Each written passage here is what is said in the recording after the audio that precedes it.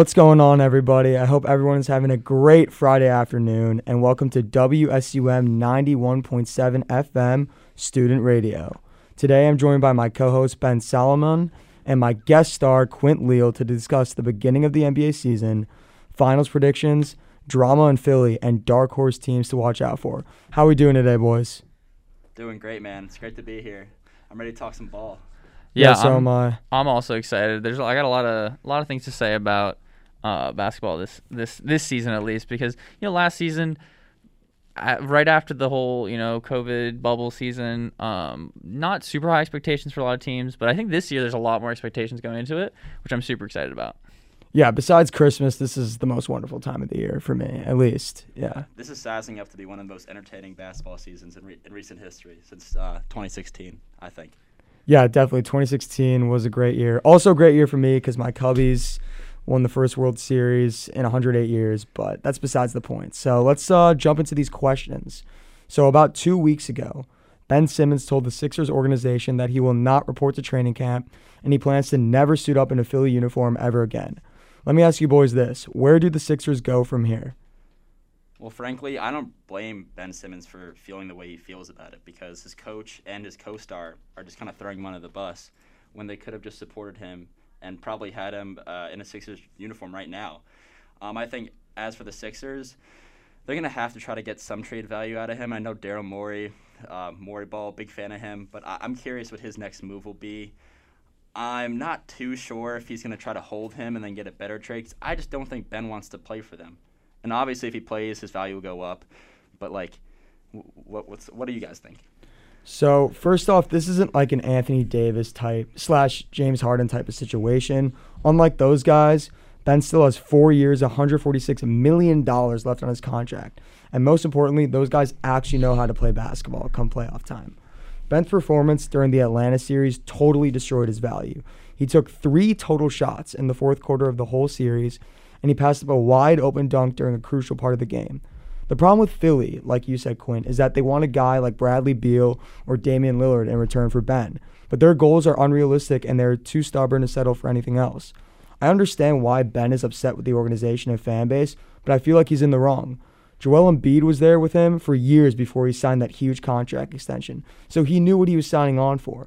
Part of the reason he doesn't want to go back is because of the vitriol he's feeling from the fans. And apparently he's not strong enough to face the reality that he's hurting his team because he's afraid to shoot any shot outside of 10 feet. And I think on top of that, sorry to cut you off. No, you're good. On top of not wanting to shoot a shot, I would even say outside of the restricted zone, he's just a liability in game. And now after all this drama in the offseason, how long until you think, oh, Ben Simmons becomes a liability off the court? He, like you said, spent all those years with Embiid.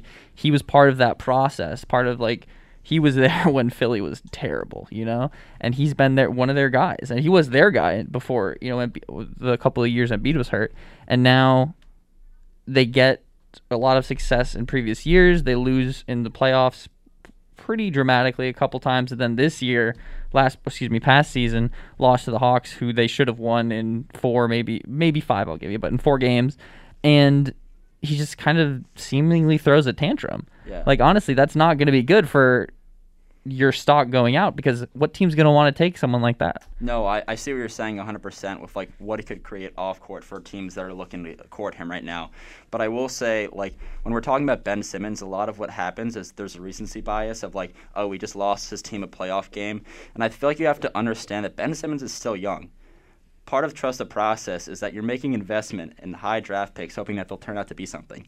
And Ben Simmons is, a lot of people, especially early on in the draft, before pre-draft, they're like, oh, this guy has potential to be LeBron James. He's basically almost all of that, but without a jump shot. If he had the jump shot, it would open up his game tremendously.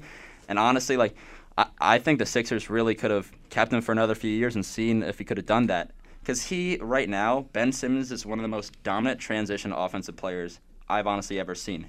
His coast-to-coast speed is unmatched, and he's so good at his height and size, athleticism, actually finding teammates. And that's just one side of the ball. Other side of the ball, he's one of the most versatile defenders, and the stats back it up too. He's an All-NBA defender right now, and he's only 26th. So Yeah, Quint brings up a lot of good points, but if I'm Philly, I try and trade him because Ben is just mentally checked out, and I feel like he's already moved on in his mind. I understand that you can wait till January or February to see if his stock goes up and try and trade for a guy like Damian Lillard, but I know that's a risk that Daryl Morey won't take. In my opinion, just try and get something out of Ben while you can, even though it only may be C.J. McCollum, Robert Covington, and maybe 2 first-round picks.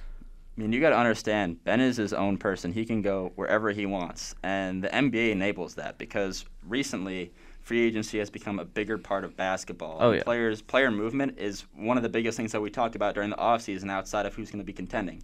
And so I think Ben Simmons has all the right to try to find a better place that actually suits him, one, and also wants him to be there because if you're going to hear your coach and your star teammate kind of put you down in a moment where you don't feel like, you just feel weak, it just kind of like it'll rub you the wrong way, and I don't blame him for feeling bad about going into the season. I just think I'd love to see him play somewhere else because I think he's a good player. Yeah, I think also to your point of kind of your team when your teammates and your coach say these things that they're saying, like I think not only has Ben Simmons kind of checked out and said, "Hey, I want to be traded. I don't want to play here anymore."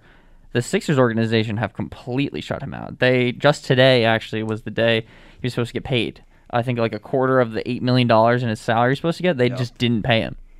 They simply have not paid him. And they said any fines he accrues from now on going forward, they'll take that out of his salary, and if he comes and starts playing, they'll give him what's left. But they essentially have said, Ben Simmons, we no longer want you on the 76ers, which honestly isn't too surprising. Like we've just discussed, like there's a lot of reasons for why both sides might want that, but I think it's definitely one of those things where in free agency you don't usually see like an organization or like a president of basketball operations or an individual player be like, okay, like I'm done, like this is it. There were a couple times where like a player might like stiff arm an organization, like maybe look at the Aaron Rodgers stuff this summer, but I think this is one of those like, it's not war, but they pretty much said we're done. Yeah, this seems like a mutual breakup to me. Oh yeah. Yeah, it really is. Yeah, and I mean it is a little toxic, just like actual breakups. But yeah, no, this is definitely mutual. But I think both parties just don't want to move on because I feel like there's still feelings there. But they got to get over that. Yeah, I agree. I will say one other thing about Ben Simmons is that I feel like generally the reason why a lot of people kind of will underrate him or kind of assume he's not in the upper echelon of players that I feel like should be valued as. It's just because of just like what our game is right now. It's all about pacing and spacing, which he has the pacing, but the spacing isn't really there. And when you're looking at his box score, the first thing that you look at when you're looking at a player's box scores are points scored, and he's always single digits, and that's a concern for, I guess, casual fans, but it's. But then on top of that, you look at his box score, and yes, he's not scoring all the points, but it's someone of Ben Simmons' name. Even a casual fan from LA or Chicago will know his name. He's definitely a global NBA. You know his name. He's an all-star level player. Yeah. Exactly. If you're a fan of the NBA, you know his name. But when you're not scoring those points, you expect maybe someone like Rajon Rondo, who's like the assist leader. Was the assist leader years ago, but. Like someone who's a big assist player or a big rebounder, maybe they're not putting all the points up, but they're doing something else. And I haven't seen anything yet from Ben Simmons specifically that has been like, okay, you're not great at scoring, you're great at blank. He's good at everything. Except for shooting. He's terrible at shooting. Free throws and shooting. And the problem is, like you said, with that spacing, he can do the pacing, he can facilitate, he can do all that. The spacing, he is negative spacing. 100%. You leave him wide open. If he hits a three, you're like, wow, that's a 1 in 48 attempts or something. Yeah. So I think Ben Simmons has quality. I think he has potential. Like you said, he's young. He can learn to shoot free throws. He can practice. I mean, look at Giannis. Giannis was the same kind of deal. He was it 2 years ago now? Free throws, you would foul Giannis and have him shoot free throws. That's still the same situation, but at least the difference between Giannis and Ben is Giannis actually has the confidence to take those shots. Like, he doesn't care if the fans like count down to 10 or whatever. Yeah. Like he at least like has the mindset like, I'm gonna take these shots. I don't care how many shots I'm gonna miss. All I know is that my team needs me because I have to shoot these many shots, and that's the only way we're gonna win. Ben doesn't have that mindset. It's a mental block. Yeah, and he's got to get over that. Also, on top of that, Giannis saw a year ago, 2 years ago, that his free throw shooting was a liability to the team. If he wants to win a championship, got to shoot better free throws at least. And that's exactly what he did. He went back. And what was it in that Game 7 against I think the Nets? It was. He hit like 12 or 14. Like he came up close. He shot from the free throw line. Yeah, in the last game of the finals, I think he was like 15 for 16. Yeah. So amazing. Clearly, put up the 50 burger, man. It's something you can improve on. Crazy. Not everyone is going to be Shaq. Not everyone is going to be terrible at free throws their entire career. And if you really want to improve in this league, you have to work for it. And that's clear from so many different players. Like let's just take the example of LeBron. LeBron wasn't always known for his shooting, right? He was you get to the rim, he'll just blow by you, he'll finish around the rim, but he's not a real big threat, like from three, from mid-range, even from the free throw line. But now LeBron's one of those consistent shooters in the league. He's up there. He's amongst efficient the best, from three. He's not a great 3-point shooter, but he's very efficient from there. He's He's got much league better than average he was. efficiency from three, but everything else, like just having that league average efficiency opens up so much more for his game that I wish Ben Simmons had. And I thought it was interesting that you brought up the Giannis comparison, because Giannis was getting a lot of flack for, I guess, like last year before he made this finals run. The Bucks were just very it was very up in the air if he was going to stay or not, who was going to be his teammates, if they were going to make another run at it. But you just trust the process, and it ended up working out. But it just seems like the Sixers staff didn't really trust the process on Ben, and that's what we're dealing with right now. Well, I think it was a mix of things. I feel like Philly in general just hasn't recovered since the Kawhi Game 7 game winning shot. Like, I'm not even kidding. Like, they literally close. And it's also Brett Brown's fault too. Like, there was no accountability in that locker room, because that's like what JJ Redick said on his podcast. And also them, like, I'm biased, but like them losing Jimmy, I feel like just sent them into like a cascade. Definitely. Because Jimmy was that leader in that locker room. Like, he was that voice to tell guys, like, if you're not doing something well, he would tell you it. And he was the guy that would just set the tone in that locker room every single night. And they lost that. And then there was no sense of leadership on that team. Like, people didn't know if it was Ben's team or Joel's team. Yeah, and on top of that, in recent, with the beginning of preseason, summer league stuff coming up, there have been a lot of press conferences and press days for different teams, and the 76ers have had theirs. And Joel Embiid pretty much said straight up, like, everything we did, or most of the things we did as an organization in terms of personnel and players, was pretty much to cater to Ben Simmons. We got rid of, he said out loud, we got rid of Jimmy because Ben wanted the ball more. Yeah. Which is that's a big deal. That's Jimmy Butler. You don't just give up Jimmy Butler because some other guy who can't shoot wants the ball more. Or if you do that, you better put a lot into him and really build around him. And yes, they might have done that, but yeah, definitely. I'd be interested to see what sort of contract they had with Jimmy, because I feel like a lot of this is kind of outside of our knowledge of was it a good move financially to keep Jimmy? Yeah. They may have had to pay him more. Yeah, and there's it so did many seem things. like there was a lot of turmoil between Jimmy and Ben, because one of them should be handling the ball. They're both ball dominant guys, I would say, in offense. They could be. And I know it's they just chose Ben because I guess they're still kind of sticking to the let's make a run in the future. Which makes sense. It makes sense. But also I think Jimmy was inevitably going to leave Philly, because I remember he was a guest on JJ's podcast, and apparently the reason why he left is because someone in the Sixers organization asked one of the coaches, hey, can you control Jimmy? And once Jimmy heard that, he thought it was an absolute turnoff, and he's like, I don't need to be controlled. I'm a grown man. And he went to Miami. Exactly. And I think a lot of people didn't like his intensity. They couldn't really match up with it, sort of thing. And when he was kind of new to the team, but he kind of wanted to take a leadership role and tell the team what to do. But I think it was Brett Brown or something. It was Brett Brown. Brett Brown was kind of holding him down a little bit and being like, this is how we run things here. And then Jimmy, it just didn't rub Jimmy the right way. And so he's like, you know what, I'd rather be somewhere I feel comfortable, where I can give my opinions and change the culture here. Yeah, Miami just fits in. Perfect. Yeah. Miami is a perfect fit for him. I love that's it. his team. Well, speaking of Miami, actually, I was thinking if Miami now this year, I'm really liking them. If healthy, I really like Miami this year. But to real quick go back to a question that I was thinking of just recently. Let's say Ben Simmons leaves Philly. Where do they end up in the East? Because right now you've got some really strong teams that we know: Brooklyn, Milwaukee. I would say Miami, but Boston's pretty solid too. They've got a lot of really solid teams in the East, which has not been true in a lot of recent years. So, or Atlanta, New York, go Knicks. Yeah, I feel like there's a lot of really solid teams, and so where do you think Philly goes without Ben Simmons?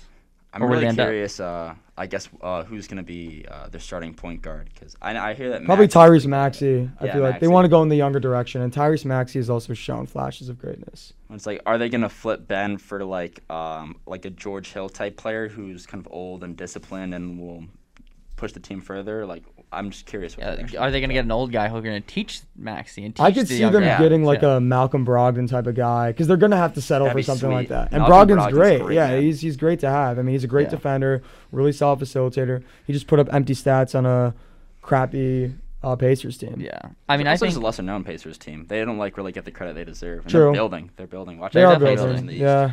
I think so. For me, Philly, like you said, that question of point guard, and now the depth at point guard is questionable because like Seth Curry could handle the ball if needed in a tight situation, but he's not gonna. You're not gonna want him to be your primary guy. So I think personally they do make the playoffs. I think they're like probably like a 6. I also like the play-in tournament. I think that should stay. It's But the East. Come on, they're making the playoffs. They're making they're the gonna play- make the playoffs, You say yeah. that, but They'll be. I I don't think they'll be know. a top I 5 think seed. I think if it really comes down to it, I think Charlotte could beat them in like a like. Philly's just in a terms good of, regular season team. Like 82 Doc game season. Rivers is a great regular season coach. That's it. And I Oh, mean, yeah, he's 100%. but obviously in the playoffs he like just forgets breaks how down. to he forgets how to coach. Yeah, he's one of the most overrated coaches of the last I decade. mean, he's a players coach. I Yeah. remember like Paul Pierce was talking about. He knew that Doc Rivers was a players coach when he knew that he could take off a game because he was too hungry. to take off yeah, practice. exactly. Yeah. Yeah, I mean, I think, and the idea of players leaving teams, players joining teams. I know Ish, you want to talk a lot about kind of the roster changes and potential rankings and who's going to do well this next year because there's a lot of changes. Yeah, so I I know. was going to kind of transition into the second question. We kind of mentioned the Bucks, and last year it was great seeing Giannis and the Bucks win their first championship since '71. But this offseason, like you said, Ben, a lot of teams improved, including the Lakers, who added like every superstar from the late 2000s and early 2010s, and the Nets, who reloaded as well.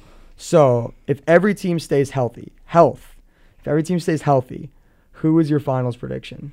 It's a great question because I think that key word there is healthy. Oh, healthy, yeah. Because obviously you can speculate. Like, Oh, look at anything can look at this happen, team, yeah. but if you like you saw in the playoffs, there's certain teams that are really banged up, and when one or two players are hurt or not playing well, let's say at least, like they crumble or they lose to teams that you would think should be. It able totally to beat changes them. the playing field. Yeah. Absolutely. So I think if you just go straight off of who's healthy in the moment, I think Brooklyn from the East. I don't see anyone maybe defensively being able to stop them.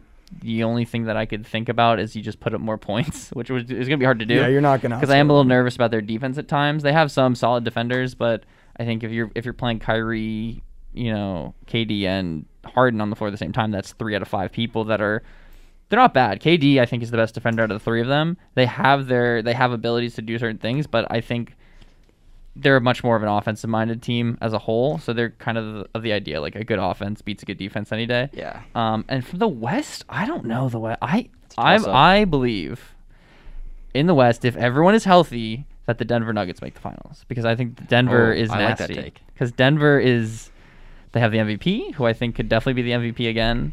They have Jamal Murray, who is an all-star, I think, for the rest of his career almost. And they have role guys like I forgot number 11's name.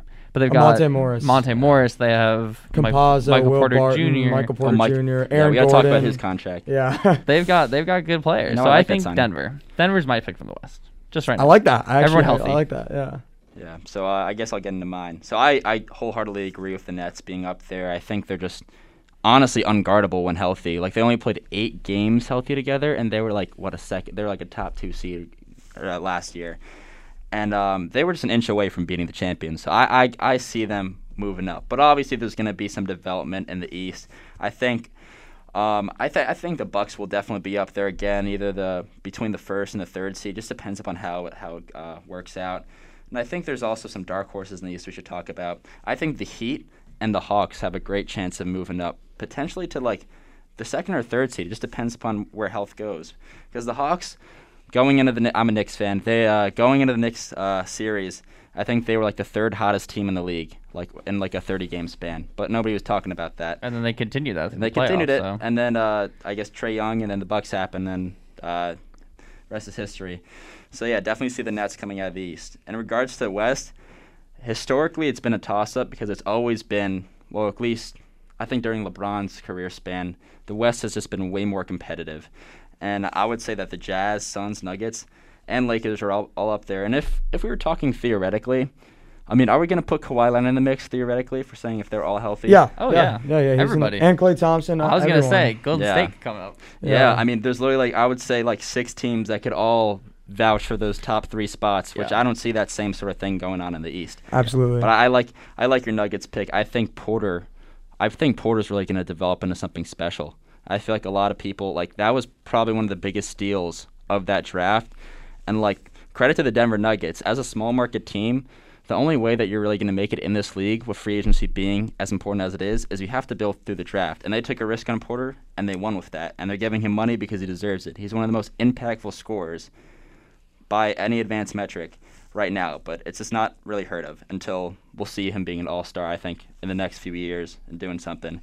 I really want to talk about the Lakers, though. I think we'll get into a lengthy discussion about that. A lot of people have them as favorites because they're just talking about the 2010 all-star lineup that they got. That they're a little bit kind of on the edge of their primes right now, especially Dwight Howard and Rondo. I think I like to see how Russell integrates in that team. Ish, what do you think about Russ joining the Lakers? Yeah, so going into my finals prediction, I do have a basic pick. It's the Nets and the Lakers. That's my pick. Besides being loaded with offensive talent, I think the Nets made a lot of really solid offseason additions by signing Patty Mills, who'll be a great scoring punch off the bench. Also, he was in that Spurs system, which is really going to help. And as a just point add guard. he's a great backup. Yeah. He's one of the best backup point guards in the league. Just add championship pedigree. Like this guy, he's been around town. Like he's been around the league for a while. He's got a sick accent too. Yeah, he's got a sweet accent. And Paul Millsap, who's a perfect small ball stretch 4, and he's a versatile defender that'll perfectly fit Steve Nash's defensive scheme. And then let's talk about Kevin Durant. He almost single-handedly took down the Bucks last season, so I really don't see anyone stopping them offensively. And the 3-headed monster with Harden, Irving, and Durant is an absolute matchup nightmare if they stay healthy.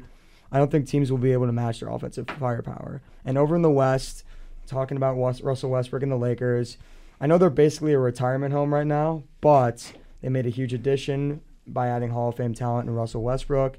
And I know this team is going to go through some rough patches since Russ and LeBron are arguably the most ball-dominant players in the game. But I truly believe that LeBron will unlock the most efficient version of Russ, and he'll help take the offensive load off Bron and AD during the regular season because he plays at 110 miles per hour every single game.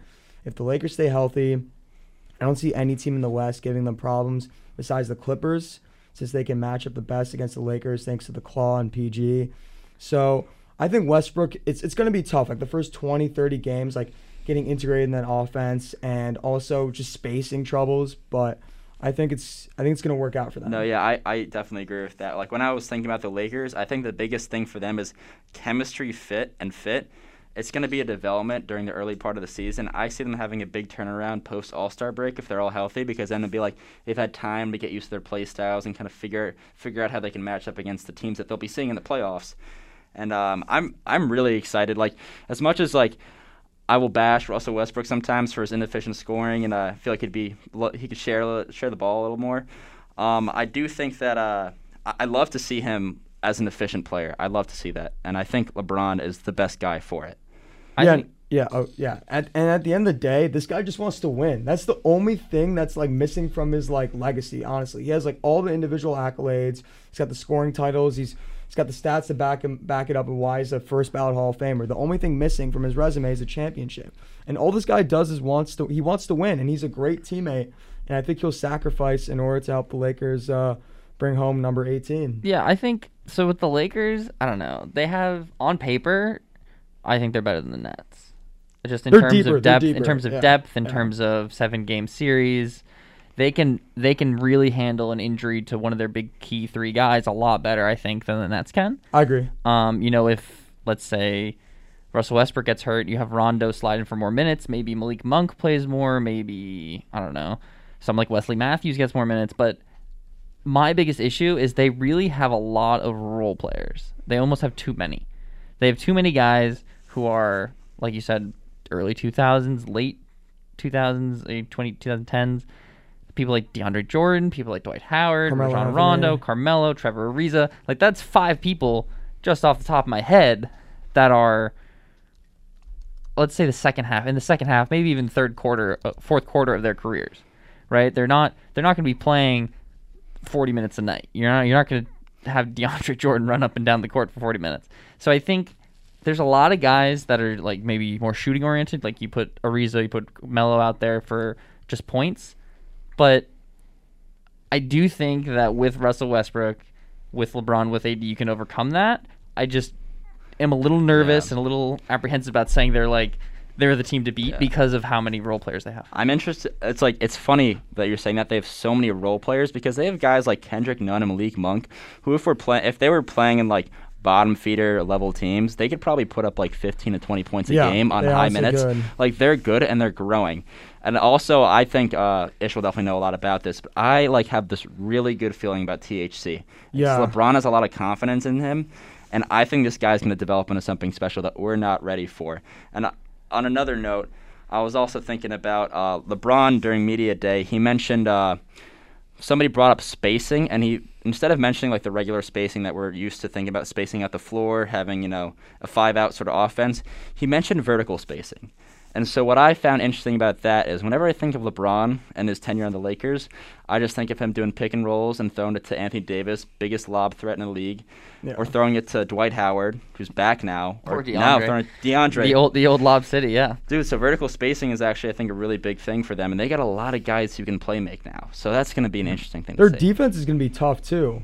Yeah, I think their biggest improvement this offseason is their defense, even though they had people like Carmelo and Rondo, who you don't always think like, oh, yeah, that's But not when what Rondo puts his mind to it, he's like one of the. I agree. Yeah, I because agree. his IQ is just on another level. And you got Russell Westbrook, who's just tenacious. Yeah. Those everywhere. practices are going to be intense. Oh, I mean, yeah. between Yeah. Rondo When and Russ plays Westbrook, defense, yeah. Yeah, and you got LeBron there, and I think I saw another thing just recently, and ESPN was reporting about how LeBron is like super happy.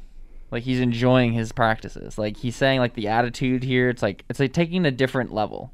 People are more passionate, more motivated. They're just like they're in it.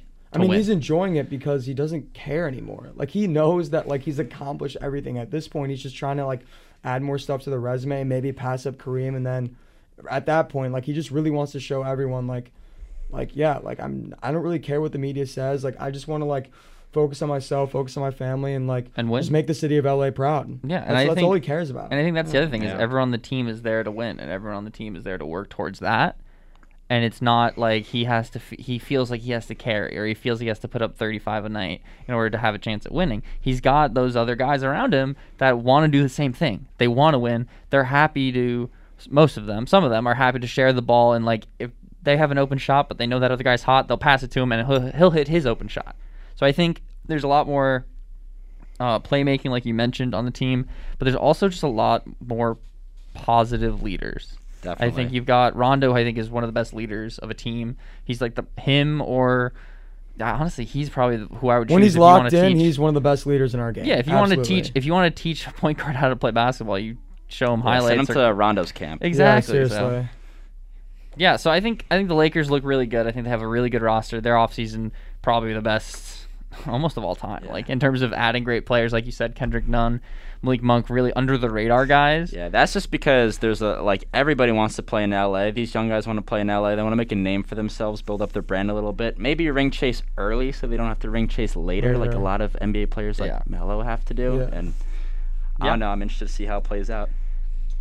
Yeah. Well, on the other side of this real quick break, we're going to keep talking about the NBA.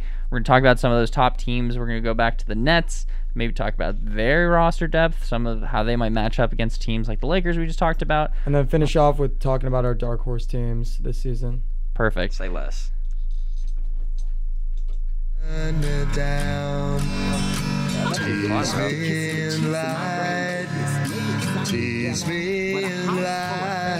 And lots of laughs. COVID-19 has changed how we live and how we feel. But now, there are vaccines. And they are the very first step that let us get back to what we miss most. It's okay to have questions. Is it safe? Should I wait? Now, get the facts. Visit getvaccineanswers.org so you can make an informed decision when vaccines are available to you. Brought to you by the Ad Council. I'm a champion, realize Shaq's mechanism. Yeah, yeah, yeah, yeah, yeah, yeah, yeah, yeah. Hi, Shaquille O'Neal for Rad. This is not your normal PSA. Don't be stupid. Don't drink and drive. If you're gonna go out and have a good time, it's fine. But designate a driver to drive home. Let's stop the madness. Don't drink and drive. A public service announcement brought to you by the U.S. Department of Transportation, RAD, the National Association of Broadcasters, and the Ad Council. Hey, there's my son. You've been in your room all morning. Hey, Dad. Matt, what's wrong with your voice? There is nothing wrong with my voice. Oh, well, it's just sort of. I have been playing my video games and electronic games for so many hours. Uh-huh. Well, it sounds like it might be time for you to take a break, or... Hello, Dad. Susan? I have been watching TV and text messaging all morning. Yay, electronics. Yay, yay, yay. Guys, I think it's about time to get in the car and take a little trip. Maybe see some trees, some green things. What are these green things you speak of? This weekend, unplug. Take your family to the forest. There's nothing in the world like experiencing nature firsthand. Trees, paths, bluebirds, streams. Getting closer to nature can get you closer to your family. To find the forest nearest you, go to discovertheforest.org. Brought to you by the U.S. Forest Service and the Ad Council.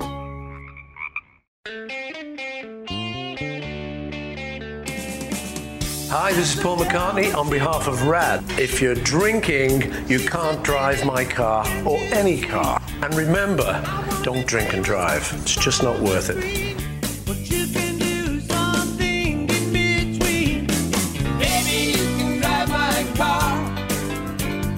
A public service announcement brought to you by the U.S. Department of Transportation, RAD, the National Association of Broadcasters, and the Ad Council.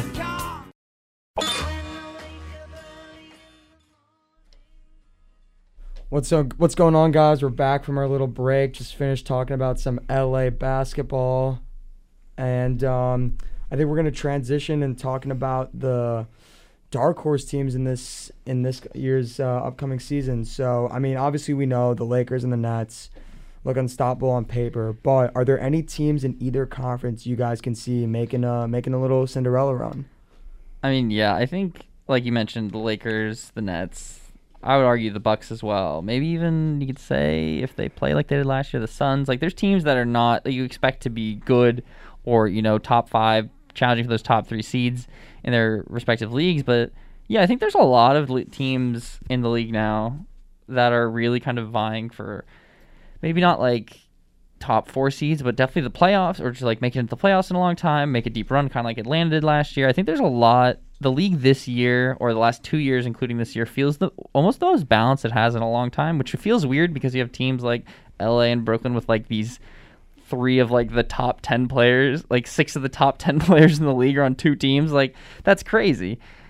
Or maybe top 15. But like, I don't know. I think I don't know. I have to think about this one a little longer. I have some ideas, but I don't want to be too rash. I'm thinking that we can go conference by conference sort of thing, so we can kind of like look at the playoff picture on each side. All right, hit me with the East. What do you got? So coming from the East, in terms of dark horses, so we already know the Nets and the Bucks are up there. Clearly, they already got like their own established big threes, and they're just only going to get better and better as they get more chemistry.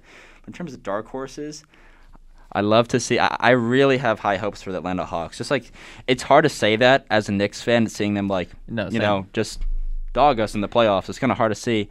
Yeah. But I just feel like I remember before that playoff series, there was a lot of questions about if John Collins was going to stay on the team, and then just seeing like just the proliferation of the connection between Trae Young and John Collins and all these lobs, like that one lob in the series against the Sixers, when he jammed it on Embiid's head, was like that was otherworldly highlight right there. And I think the Hawks, like they ended their season really hot, and I think they're going to start this season pretty hot too because they got a lot to prove. They could be one of those duos, like you said, like John 100%. Collins and Trae Young could be like a duo that stays with their team for a long time, stays together, and can really carry the team. I like that one. Yeah, another one I was thinking of, I think we could have a really good discussion about is the Miami Heat, because they had a really rough start to the playoffs where they just ended up didn't they get swept by the Bucks? Yeah, they got swept by Milwaukee. Yeah. They were a little banged up. Game 1 was great though. Game 1 was solid, but then they just as soon as they lost that, I agree. As soon as they lost that, they kind of gave up. They were a little banged up at the time, I think,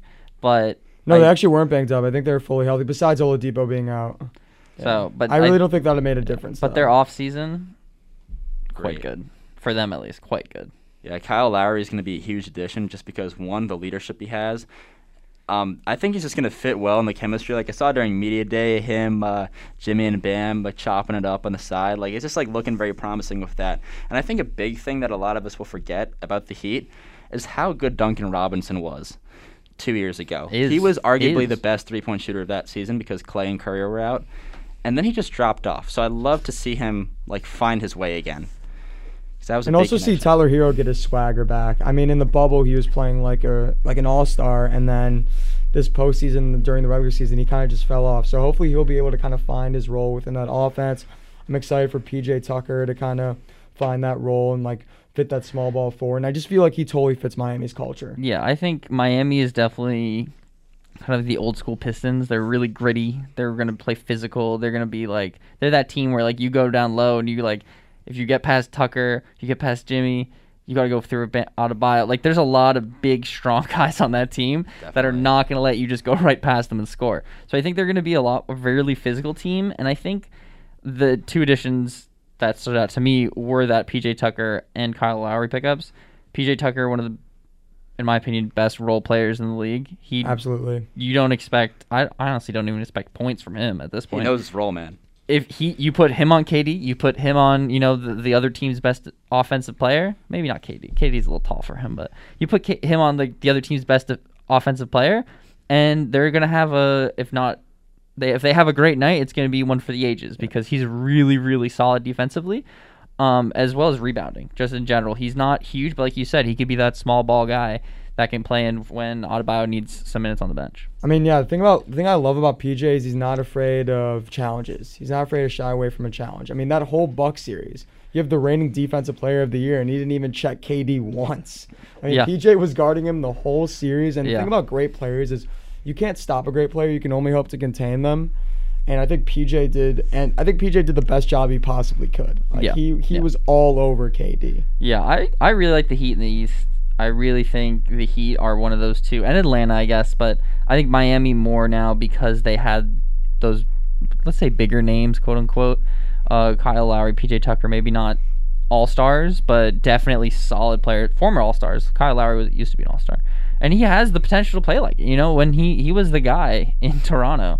Siakam kind of came up and started playing better. OG Anunoby played better, but I still think Kyle Lowry was the guy there. He was their guy from. He was the guy when Kawhi wasn't there. He was exactly. And so now I think Miami has a really strong case. Like you said earlier in that other question about making the finals, if healthy, Miami really needs to be healthy because that Oladipo. I think Oladipo's the X factor of that team. Is nasty. I think Oladipo is insanely underrated. However, he gets hurt really easily, and when he gets hurt, it's for a long time. He's made out of glass. So if he can stay healthy, I think Miami's a top 3 team in the East. No matter who is 1 and 2. I think they're 1, 2, or 3. They're up there. For my range, for the Heat, it's I'm thinking 2 through 4. And I think that's the same story for the 76ers. Honestly, regardless of who they have at point, because I think they have a lot of great tools around them. They have the points. I think we got to talk about Matisse Thybulle for a minute, man. Yeah, if he develops an offensive game, Thybulle's going to be a dangerous two-way player in this league to come. Yeah. According to all the advanced metrics that they have on NBA.com, if you channel it and actually create an impact stat for defense, Matisse Thybulle, by minute, is the best defender, honestly, in the league, just for what his role is. I love to see those stats when he's playing 30 minutes a game and doing more, but as a role player, he's probably the best perimeter defender out there. Was he a finalist last year for defensive No, he wasn't. He was second team all defense. He played 19 minutes a game, but his impact he was definitely up there. He was on some all defense team or all NBA second, third, something like that. If he just develops a corner jump shot and develops a pull-up J, just that's one all shot. He needs. You need one thing other than defense, I think. If you want to be a defensive player that makes an impact in the game and plays higher minutes, you need one thing at least on offense, maybe a corner 3 or he's really good at floaters or he has an insane mid-range shot kind of thing that keeps an other team honest and really commits to defending them, as opposed to maybe a Ben Simmons who they can just leave open at 3 and be if he hits this, what are we gonna do? It's the third one he's ever hit. So I like that. I like the Sixers. I think they have also Tobias Harris is really solid. He's really underrated. His He's really playoffs, solid. he was the reason they got through the playoffs, and Embiid in some of the later series. But first round, he alone. Yeah, he could have torched beat the Washington. Wizards. He Yeah. could have beat Shot Washington creator. himself. He's a great so, shot creator. Yeah. So I think that those are definitely my teams in the East. I think all those guys you mentioned: Miami, Atlanta, Philly. My fourth personal dark horse is the Bulls. I think Chicago. They're not gonna. They're definitely lower half, bottom half of the playoffs. I don't see them challenging for top 4. They're not gonna make a run like the Knicks did last year. Although I hope the Knicks make top 4 again because I as well am a Knicks fan. Yeah, me but too. I think Chicago with a couple really good off-season additions, like insanely good. They we pretty much actually took- stepped up for the first time in like forever. So good job. They took pretty much no one really great. They had one or two guys, right? They had Zach LaVine. That was really And good. Vucevic, I guess. I mean, it But was... Vucevic was a mid-season Yeah, it was acquisition, wasn't he? mid-season So the acquisition. beginning of last year, you start with just Oh, yeah, we had Zach no LaVine. one. And I say we because I'm actually part of the team secretly. They just don't know that yet. But yeah, no, we had no one at the beginning of the season. You got Zach LaVine and a couple potentially good guys. I think Markkanen was still there at the time. Kobe White has potential. Like some really solid young guys. But now you add again Lonzo, one of the DeRozan, other Caruso. most Pretty sure underrated players. Ish is on the wait list for the GM spot I for am. the Bulls. Oh, nice. I should have got He's the on his way. spot. I just wanted to pursue my education at UW-Madison. That's instead. fair. I That's just thought fair. that was more Priorities, important. man. It's priorities Yeah. right now. Once you graduate, they'll have the door wide open for you. Yeah, I they believe do. it. I But I gotta think adding DeRozan, I think, is huge. I think DeMar DeRozan, more so than Oladipo, is the most underrated player in the league. DeMar DeRozan He's up there. has been the guy pretty much wherever he's gone, unless there was someone named Kawhi Leonard on his team. I think he's an all-star. He's all-star caliber. He's solid. He's all solid offensively and he's solid defensively. I kind of put him in the same echelon as Jimmy Butler. Like he's really good offensively, really good defensively. I think what he lacks is that kind of personality, that leadership, that kind of. He just lacks a three-point in-game. shot. That's all. That's the only thing he really lacks. His three is not ideal. But then you said Vucevic, I think, is a top 5 center in the league. He's solid. He was putting up like all-star level numbers with Orlando. Yeah. He's obviously not gonna put up those same numbers because there's more mouths to feed in Chicago, but he's still gonna be very solid. I for agree. them. And then Lonzo Ball. Yeah, I will say about Vooch though, like I love Vucevic's production on offense is crazy. Like 22 points as a center is a lot, but I feel like defense he's kind of lacking a little bit. But that's not going to be too big of a problem for the Bulls because they have solid perimeter defense with Lonzo and DeMar DeRozan guarding your best wing players. Like those guys are really underrated on the defensive end. So I'd love to see that come. Yeah, I think Chicago's probably the team with the highest ceiling, but they also have a pretty low floor. I think if they don't play well and, maybe they expose Vucevic down low, or if they, Lonzo doesn't hit his shots and DeMar doesn't hit his shots and their shooting from 3 is not as good, I think they could definitely fall out of the playoffs. Yeah, but I definitely think that their ceiling is super high. Yeah, as a Bulls fan, it's the first time I've been excited since like 2016, 2017. Like, as a fan, we actually have something to root for in Chicago, and I think we can make something special. Not this year. Oh, we're not winning a championship this year. Oh, of course not. No. I'd be ludicrous to say that. Yeah. But I think the Bulls will be solid. It's good to see. It's good to see. Yeah, I think dark horse. To me, having a dark horse team is difficult because I don't really count Atlanta as a dark horse anymore. Yes, I think they could definitely be. If you're taking dark horse to mean, people that aren't in the top 3 that can do well, of course. But I think Atlanta's favored to make top 4, top 5 seed in the playoffs, do really well, and have another good run like last year. I don't see any reason, to be honest, based off of their offseason, that they're not going to do that. They didn't make any, as far as I know, any huge dramatic changes. I mean, Trae Young's still there. Collins is still there. Bogdan is still there. That's really all you need. Gallo's still there, right? Gallinari. Yeah, Gallo. Yeah, so they've still got those key guys from their playoff run, so I don't see them not doing that again. Yeah. So, yes, I think they're a dark horse in terms of can they beat the Bucks, the Nets of the world? Yes. But I don't think they're a dark horse in the league anymore because they've established themselves. Yeah, I mean, if you're looking at the East, I would say like the clear top 4 would be Nets, Bucks, and then you could flip either the Sixers or the Heat depending upon the Ben Simmons situation. And the Hawks, Celtics, and Bulls are all kind of fighting for that, like, And I would Knicks. say And the Knicks. play in or not. And the Knicks, man. I'm a And the Knicks Knicks. fan, but I'm just really like, they got to prove something to me. I've been a fan for 8 years. I want to with see you. something No, I'm with happen. you. It's hard seeing Julius Randle get locked up by Danilo Gallinari for 5 games. Yeah, it was tough. Oof. And it's not only that. I think to maybe focus in on the Knicks a little bit, the Knicks were the ultimate example of what happened, in my opinion, to the Bucks in the bubble. the Bucks at the time, when you looked at Milwaukee, the only thing you thought about was Giannis. You didn't think about anyone. Middleton was still there. They had really good players. They had Lopez. They had Middleton. They have good players. Eric Bledsoe also forgot how to play basketball. It's the like bubble. Yeah. Giannis. You stop Giannis from scoring, you beat them. And what happened with the Knicks, not only did certain defenders like Gallinari or other players kind of shut him down a little bit, he just missed open shots. Yeah. I think Julius Randle, in my opinion, what it looked like wasn't ready mentally for the playoffs. He wasn't confident. He wasn't confident. He was nervous. As soon as he had like one bad game, he was like, "That's it." Because they handed him the most improved player trophy like right before his game, and just like kind of setting the expectations, like, "Oh, you're New York star right now. We're gonna give you a trophy. Go do something." Yeah. And then like I've never seen like a worse combination of like free throws and bad shooting. Like honestly, it was hard to watch. Definitely as a hard fan to watch, but as a Knicks fan, I'm like really excited to see Mitch Robinson come back and be healthy at some point. Because as a lob threat and as a defender, like those are like levels where he's just like he's elite at. And I'd like to see the Knicks make another playoff run because it's a big market, and I feel like at some point in the next 5 years, we're gonna start attracting free agents.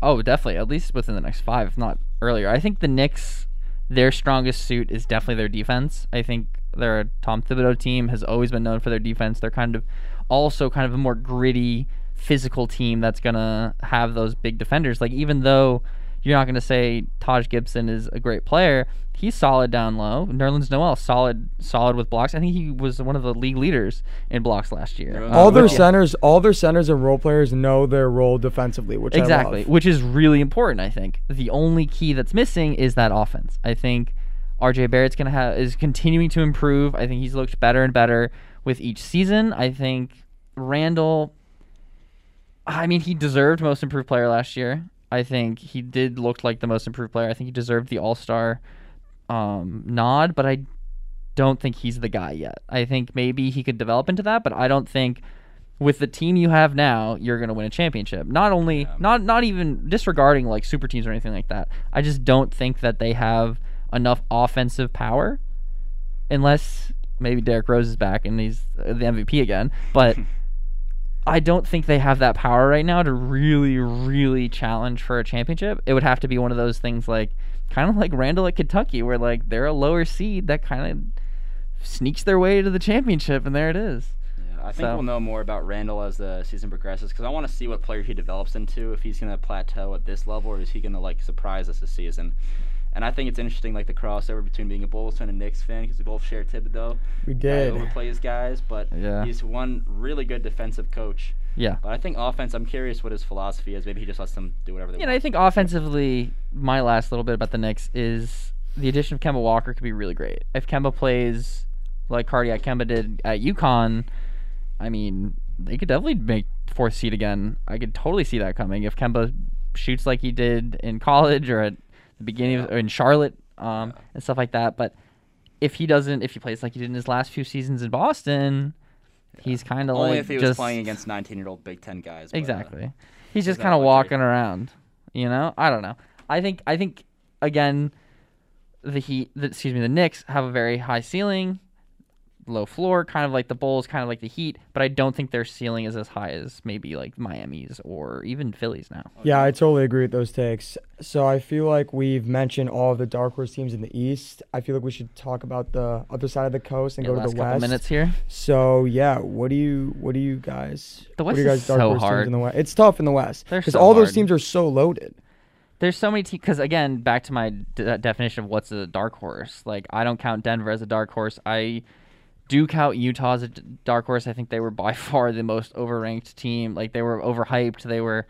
I think Donovan Mitchell was the team's like leading scorer, second leading rebounder, or second leading assist, and third in rebounds. He was leading the team in pretty much most categories, or doing top 2 on the team in most categories. And he was an All-NBA. He was not like he's good. He's solid. He's a great player, but Utah does not have a team or another scorer that's good enough to keep them in challenge. It's in the West. I think they could do well in the East, but in the West, there's too many teams that offensively can just blow you away. If they form any sort of defense and Mitchell has a bad game, I think Utah's not going to go too far, so I don't count Utah. My dark horses, I'm just saying names now. Golden State, I think is going to come back. Yep. Dallas and Memphis. Those are my 3. Yeah, I want to talk about the Jazz now that you brought that up. I think one thing that a lot of us will forget is that Mike Conley is such an integral part of the Jazz and everything that they do at point. And losing him was one of the biggest things that kind of broke them down in their play style and their locker room down. Similar to Memphis. He's a very quiet guy. He's like, people have called him the nicest guy in the NBA. I think JJ Redick said that on his podcast. But what Mike Conley does, he's been one of the most efficient point guards in the league, unlimited, and like playing in a somewhat limited role because he's giving the spotlight to Donovan Mitchell, who's a younger guy who deserves more touches, who I think he's going to grow more into his own this season and as the season progresses. And they got a lot of talent around him. They got Bogdan, right? And they got Rudy Gobert. I feel like gets a lot of hate because he's really not a pretty solid. guy I mean, to he's the watch. best interior defender in the NBA. Yeah, hands down, 3-time defensive player of the year. There's a reason why he earned those things. Yeah. And so in terms of the dark horses, I could see the Clippers, the Warriors, and the Mavs up there. And I think the Mavs are one player away. Yeah, Mavs are one player away. I think the Mavs, even without making some real noise, we're they're not one high in player KP. away. No. A real playoff P? No. I mean, yeah. I mean, I think if you take the Mavs, you've got one star, one guy who could be a star, and that's it, in my opinion. And good players. Obviously, these guys made the NBA. They're really good at basketball. They challenge almost every series they play in the playoffs. At least they look like they could win it, but they're just one player away. Yeah, they just have to play the Clippers twice. Exactly. They could have beaten the Clippers. In my opinion, they could have won at least this past series. Yeah, but then Kawhi dropped like 45. Then Kawhi said, three, no, Kawhi I'll was win. real. I feel like we got to talk about Kawhi for a bit, man, because he doesn't really get the respect. On like ESPN podcasts or like just ESPN like mainstream media because he's like a quiet guy. You're not going to build a lot of drama around him unless you really try to dig at him. Yeah. But he was like having a historic playoffs before he. I mean, he's down. the PG also had a great playoff run as well. He averaged like 28, 5, and 5. Like, I think that's an amazing stat line. It's an MVP type stat line. Yeah, I think honestly. the Clippers, again, are that team where if they stay healthy and they play well, can be really good. They're really solid. If Reggie Jackson's playing like he did when someone got hurt, maybe it was after Kawhi. Reggie Jackson had a really good, everyone thought, his career's over. He's just going to retire with the Thunder. Comes with the Clippers and has a really good playoffs. Kind of come back oh my God, Reggie Jackson's good again. Yeah, Reggie Jackson really popped off. But I think Kawhi, in my opinion, is a top 3, if not top 2 player in the league. He's one of the best scorers, seriously underrated scorer, as well as one of the best defenders in the league. He's always in the top 5 in the conversation for who's the best defender right now. You know, you got your Rudy Goberts, you got your Thibaults, you got Kawhi Leonard. In my opinion. So I think the Clippers, could definitely challenge. They could be a dark horse, but again, do I count them as a dark horse? They have Kawhi Leonard and Paul George. Are they a dark horse? Kawhi's gonna be out for part of the season, and they also kind of had a rough end to their postseason, especially with Patrick Beverley shoving Chris Paul, he was it was a middle school type of fight. Yeah, and but yeah, those are some good picks. I would say my dark horse in the West is the Golden State Warriors. Ever since Durant left, the Warriors have been irrelevant, and they've been affected badly with the injury bug by not having Klay Thompson for the last 1.5, 2 years. However, this is a new year, and the Warriors have totally reloaded by drafting Jonathan Kuminga and Moses Moody, signing Otto Porter Jr., and bringing back Max Kellerman's favorite player of all time, Andre Iguodala. But most importantly, the biggest reason why Golden State is a threat is because of Stephen Curry, who's still the best point guard in the league, by leading the league in scoring and putting together a compelling MVP campaign in 2021. That guy was putting up video game numbers, honestly. Yeah. I understand the Warriors' interior defense is weak and they lack depth, especially with Wiggins' vaccination status being up in the air. But I could definitely see this team catching fire late in the season and giving the Lakers and Clippers a run for their money. Yeah, and honestly, James Wiseman's the X factor for that team. Yeah, I agree. Definitely. I think Wiseman's really good. He's going to develop. Yeah, he's really going to develop. I think he's going to be really special. Him, Anthony Edwards on Minnesota. There's a lot of young guys who look really, really, really good, and that's their rookie season. You know, they